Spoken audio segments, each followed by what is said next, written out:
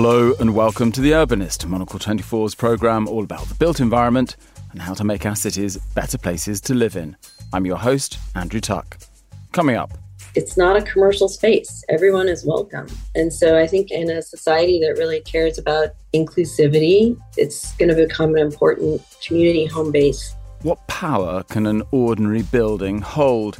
In today's show, we visit a few normally humdrum city fixtures that are having big effects on their communities. From a library in Indiana helping to revive its city's downtown district, to a historic bank in Vienna exploring the virtues of rethinking the old space for a new purpose. And we find out how the architecture of Argentina's financial institutions shape and are shaped by their citizens' relationship with money. That's all coming up over the next 30 minutes on The Urbanist with me, Andrew Tuck.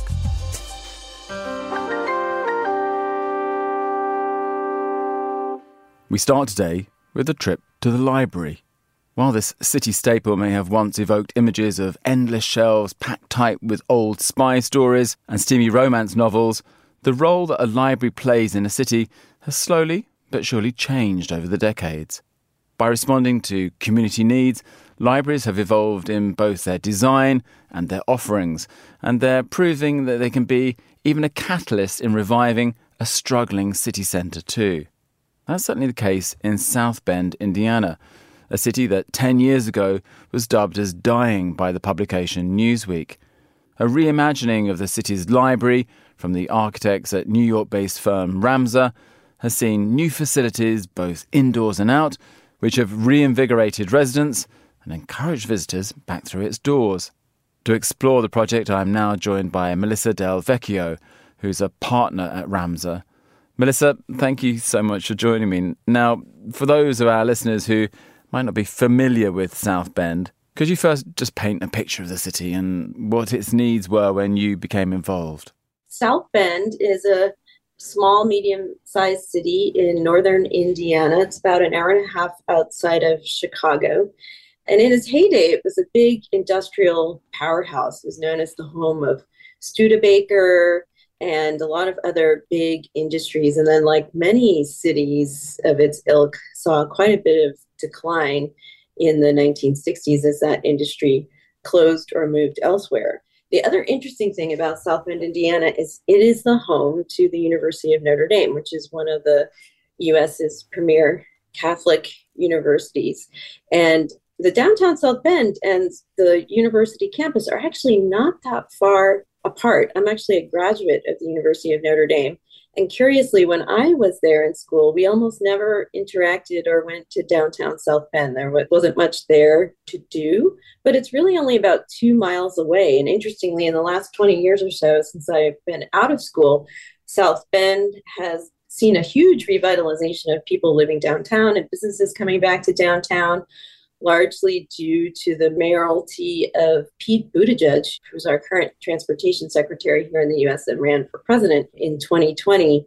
And he was a really fantastic mayor for South Bend. And so under his mayoralty, there was a lot of positive development in South Bend. And at the same time, the university started to take on some of its own development projects, building a bit of a college town adjacent to campus, reviving some residential neighborhoods nearby campus for faculty housing. And the combination of those two things have actually drawn the university and the downtown of South Bend much closer together. So now what felt like a 2-mile gap before is quickly shrinking, and I think is setting up the city and the university for some interesting developments in the future. Now, in the midst of all this sits this library, South Bend Main Library, and it sounds a bit like the rest of the city then. It needed its moment to reboot, be reimagined. And this is where they call in your company, they call in Ramsar, to look at the library and what could be done. So tell us what that call was and what the idea was when you took that call. So the city of South Bend has a long history of having a very strong public library presence. The first public library building there was built in 1896 on the very same site where we just recently completed our work. And that building was kind of red sandstone Romanesque thing that they called the castle. And then over time on that site, the library grew substantially. So in the 1960s, they actually demolished the castle, sadly. but replaced it with a modern, more flexible OpenStack library like was being built in many cities at that time. And then in 1988, it saw yet another renovation where that 1960s building was actually encased in a much larger shell for expansion. But the library's had a presence on this particular site between Main Street and Michigan Street since the 1890s. So it was really a wonderful opportunity for us to look at ways to expand its urban presence and expand the resources that it could offer the community. Because when we talk about libraries, I'm somebody who still thinks in my mind of rows and rows of books, but actually that isn't what a library does these days in most cities. It's a community resource. It's probably more digital than print. It does many, many things. Just before we describe the project that you've delivered for the city, tell me, what is a library these days?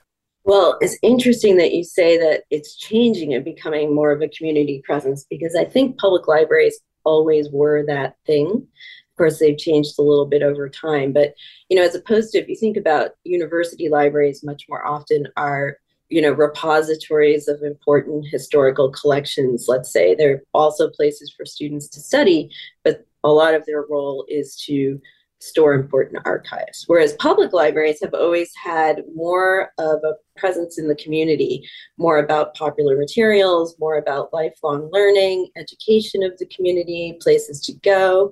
And the Carnegie Library here in the US was really important in the early 1900s. Andrew Carnegie donated the money for thousands of public libraries across the US. And many of those were really community lifelong learning centers even back then. One of them in Braddock, Pennsylvania, actually had amenities like a swimming pool and public baths and a bowling alley and an art gallery and a billiards room. So there have always been a place of both learning and entertainment and places for the community to come together. What's really changed since the early 1950s, I guess, when public libraries were being built as these accessible open stack places, but largely, as you say, centered around books, is the integration of technology. But when you think about it, that's not really all that different. It's always been a place where people could come to borrow things that were expensive to buy and own on their own, or to use things that were expensive to buy and own on their own. And now technology has really become more and more that thing. So the interesting shift from the 1990s was we were spending a lot of time trying to figure out how to build in big pieces of immovable technology. And now the technology has all become small, more like books that you can move and carry around with you. And so, now it's being integrated in a slightly different way. But one of the big goals of this building was to actually bring those pieces of technology to the community. So not only books and popular materials, but a big technology space where people can come in and borrow, high quality digital cameras and laptops and learn how to use sophisticated photo editing software, or much like we're doing today, rent out a room to record a podcast, or, have a meeting with colleagues if they work from home, but they need to have a place to meet. So it's becoming much more of a community resource on a larger level. And it's a transformation we see here in the UK as well. And interestingly, of course, because, Mr. Carnegie was Scots born, actually when you even go around here in London, you see many libraries where the name Carnegie sits above the front door. But tell us, you go into this building, it's a building in need of some love. What have you done there to the library? How have you adapted it? The library was in good shape, the existing building, but it needed a substantial refresh. Different little miniature renovations had happened in places over time, and it just didn't feel like it had a cohesive presence or center to it. So what we did in the existing building, we actually didn't renovate the whole thing, but we renovated the bulk of the public areas to expand the children's section, create a teen space, reinvigorate the spaces for popular materials and the computer labs, and really just refresh everything that was in there. And one of the main really important changes that we made to that building, actually, which is subtle but really important, is that in the 1988 renovation, a lot of the windows that they put in were glass block. They didn't want people to see from the city sidewalk into the library, and they didn't want people looking from the library out to the city sidewalk for some reason. And we were able to take all of those out and replace them with big, beautiful glass windows. And that now makes it possible to see all the way through the library from one side to the other. So we opened up the interior, we added these windows, And now there really is a presence of indoor-outdoor sense of space, and not only good natural light, but actually views to the outside, which is really important, and views to the inside. So people who are walking on the city streets are getting a sense of what the wonderful resources are that are inside. And then the other piece that we did was to add on a component that we call the Community Learning Center. And that is a sort of L-shaped addition that we put on the existing library. The Technology Center is in one part of the L, and the Community Learning Center makes up the part that defines the street edge on the opposite block. So the original library was on Main Street. The Community Learning Center is on Michigan Street. And it really acts as a draw. Michigan Street is a reviving community commercial hub.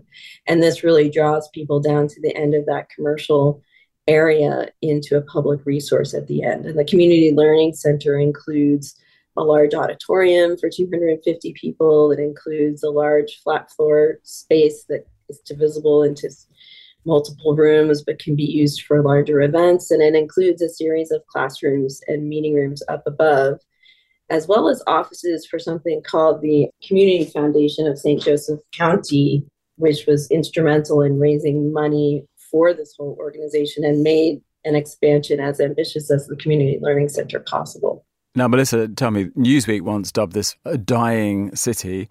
What's been the impact of your work? Have the locals adopted it? Are we seeing more people rush to get their library cards? Yeah, so it's interesting. We were there on the day that it opened. And, I think a couple thousand people came the day of the opening. I think they get 1,000 visitors a day. It is a thriving place downtown. And I think, obviously, we were planning the design before the pandemic. But the librarians and our clients had a very forward-thinking mindset. They were already thinking about people remote working or the idea of entrepreneurship and startups in the city.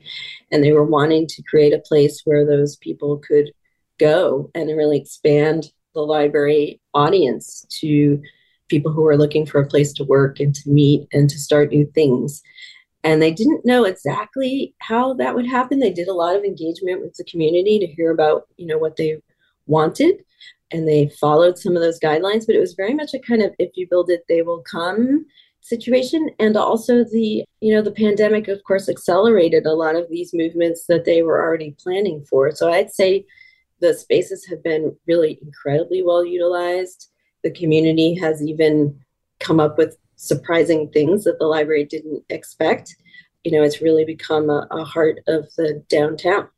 Melissa, fascinating, because I think that what's interesting is, that perhaps more in the US than anywhere else, but certainly here in Europe as well, we're seeing this funny moment where lots of people started working at home and then they didn't want to go back to the office, and then maybe they wondered about co-working spaces, and lots of people are still not quite sure where to perch during the day, where their place of community is, where they can find conversation and of eye connection that doesn't leave them feeling remote in the worst senses of that word. But just tell me, when you speak to other cities or when you think about other urban cities facing this question about what is the future of work and play and how we come together as community, do you think the library is a potential solution for other cities as well? Yeah. I mean, if you think about it, it's a place that's open to everyone. It's a resource that we take the time to build, to bring communities together. It's not a commercial space. Everyone is welcome. And so I think in a society that really cares about inclusivity, it's going to become an important community home base, let's say, everywhere. Well, Melissa, thank you so much for joining us. It's a fascinating project and a good reminder that actually many of the assets you need to fix your city and change your city may be sitting right in front of your eyes if you only know where to look. So, Melissa, thank you so much for joining us here on The Urbanist.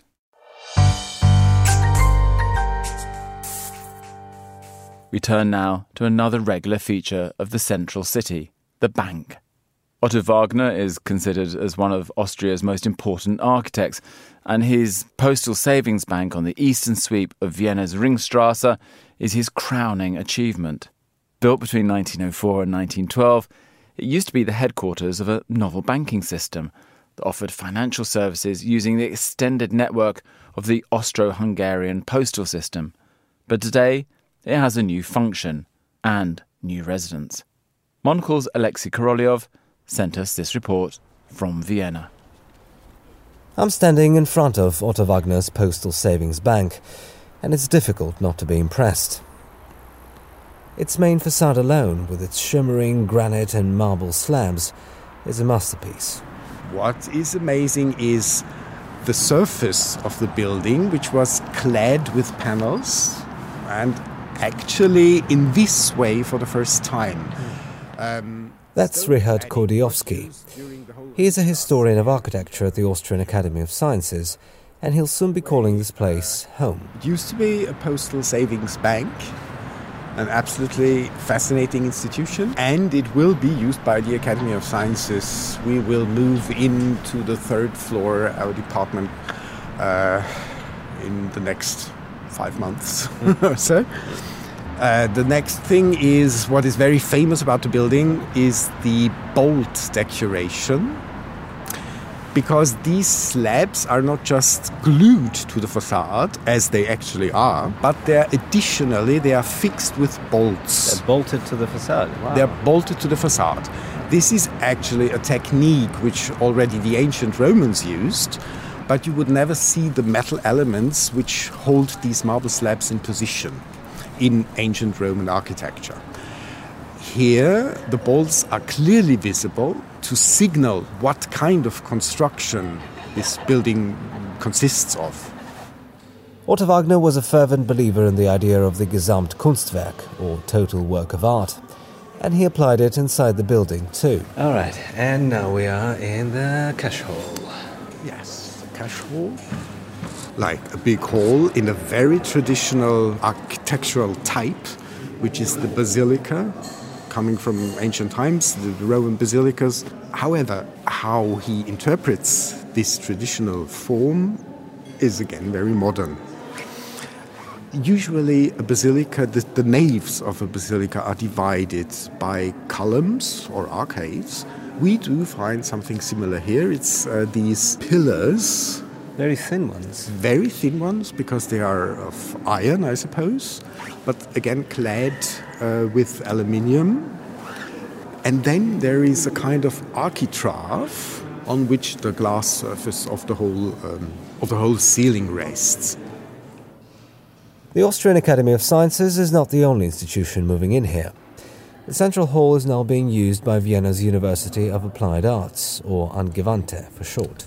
My name is Elisabeth Falkensteiner, and I'm the co-director of the Angewandte Interdisciplinary Lab in Vienna. So we are in the middle of the Cassia Hall. It was used as a bank before the Angewandte and other institutions or the science institution moved into the building. And we are turning the Cassia Hall into a place for exchange and also a cafe. We have excellent coffee here and some cakes and also lunch. And we do performances here, talks, lectures, and we want to enhance and facilitate the interdisciplinary discourse here at the Cassia Hall. Is there anything special about this building that appealed to the Angewandte? I mean, was there even a choice? What do you mean by choice? Taking something Maybe else? move in somewhere else, create this somewhere else. I mean, the Cassia Hall is a really, really beautiful hall because the ceiling is of glass, so it's like being in a place of transition somehow. Like it reminds me of a railway train station in a way. Yeah, it's a very beautiful surrounding, but of course it's also difficult in terms of working there because if you do a lecture there or talk there, like the hall comes with a lot of problems, but in the end the atmosphere is very nice. Does it actually matter where you are, where your office is, for your work? That's a good question. Of course it matters. I mean, atmosphere and the architecture has an impact on your work, on exhibitions, on a lot of things. What we can say, we're very happy to use this space now in another way and to rebuild it and reformulate it. Also, the public can enter this building because it could also have been in private hands. So that's a very beautiful thing to be open also for the public. There is a famous Otto Wagner quote: "What's impractical can never be beautiful." This building's new role is different from its original one, but it's still a place of exchange, though this time not of mail and money, but of ideas and knowledge. And this means that it remains practical and beautiful, just as Otto Wagner would have wanted. For Monocle in Vienna, I'm Alexei Korolev.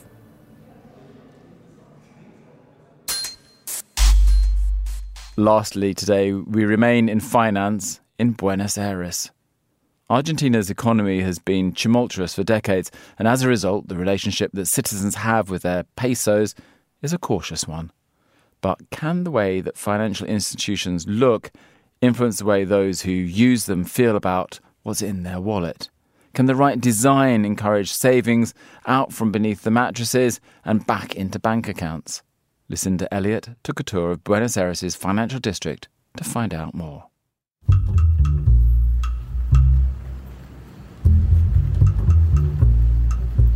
For several generations, Argentina has been mired in financial difficulties, successive currency crises, ballooning debts, and bouts of hyperinflation.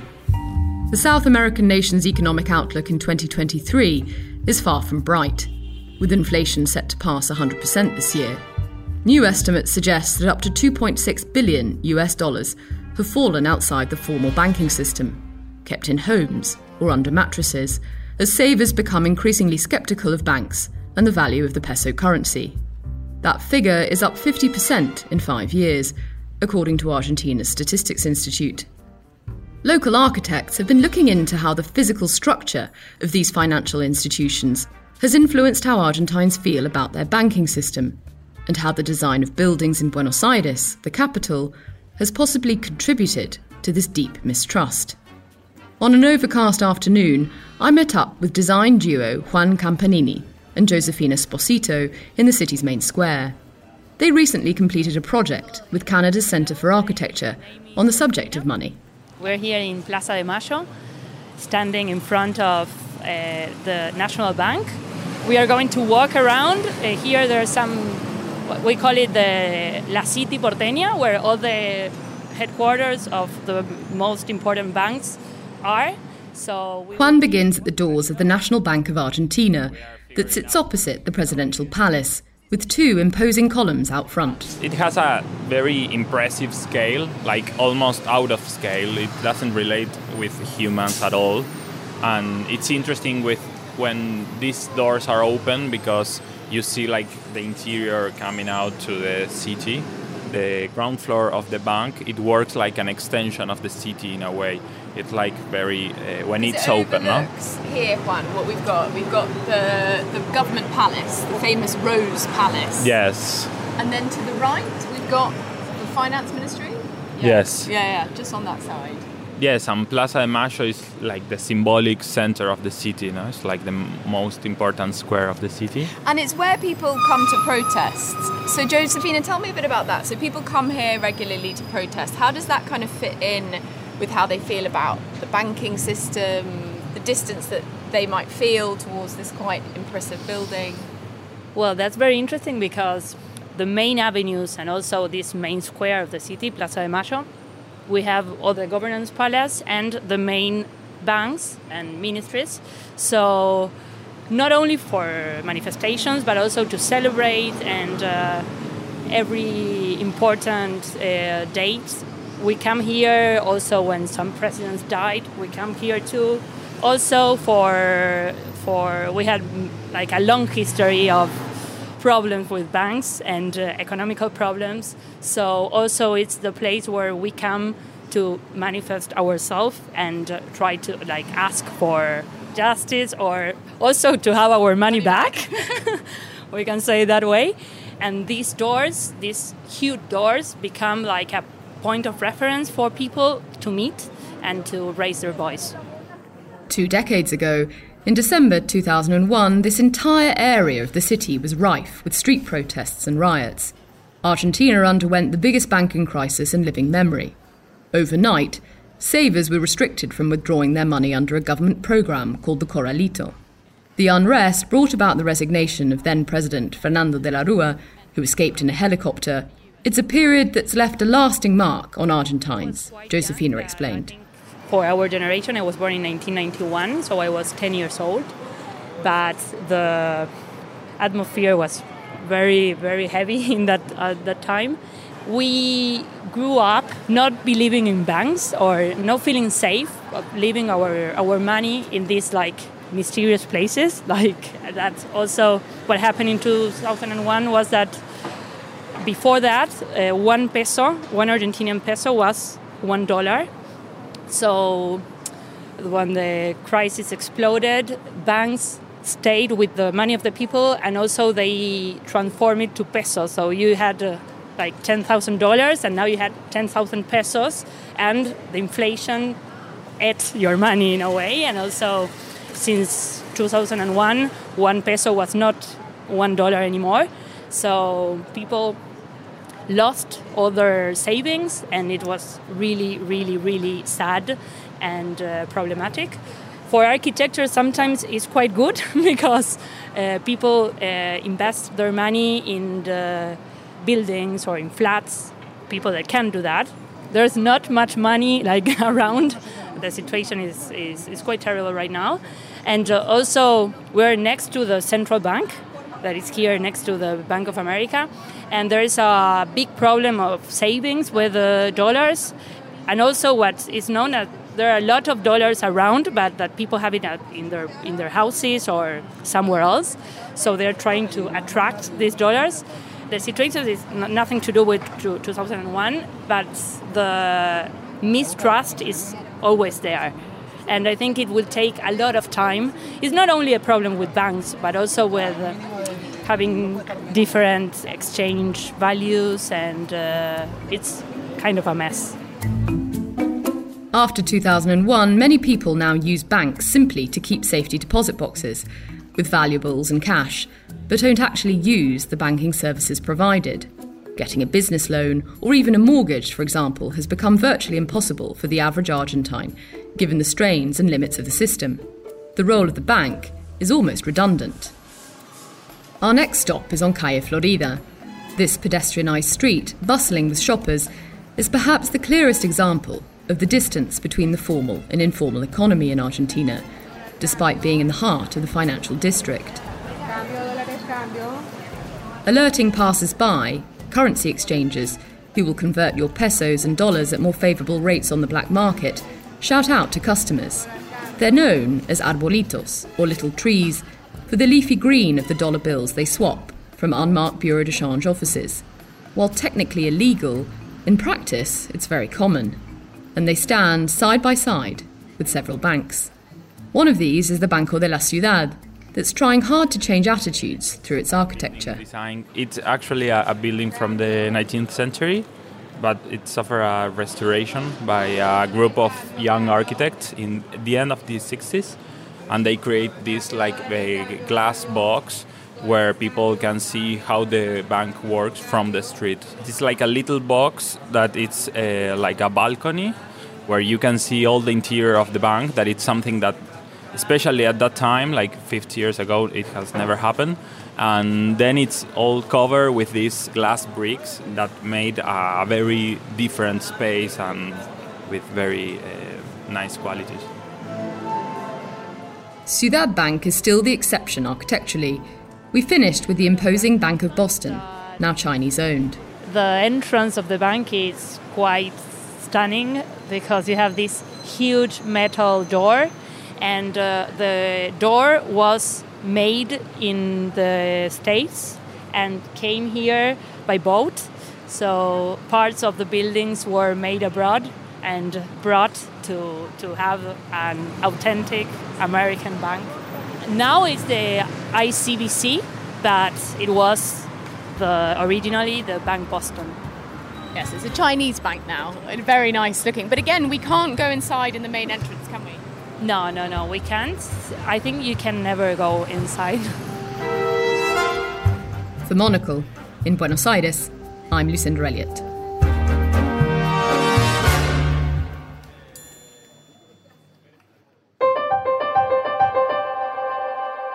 Well, that's all for this week's episode. Be sure to subscribe to The Urbanist for new episodes every week. And for more from the world of urbanism, why not subscribe to Monocle magazine too? And you can do that at monocle.com. Today's show was produced by Carlotta Rebello and David Stevens, and David also edited the show. And to play you out this week, here's Duran Duran with Ordinary World. Thank you for listening, City Lovers. but I won't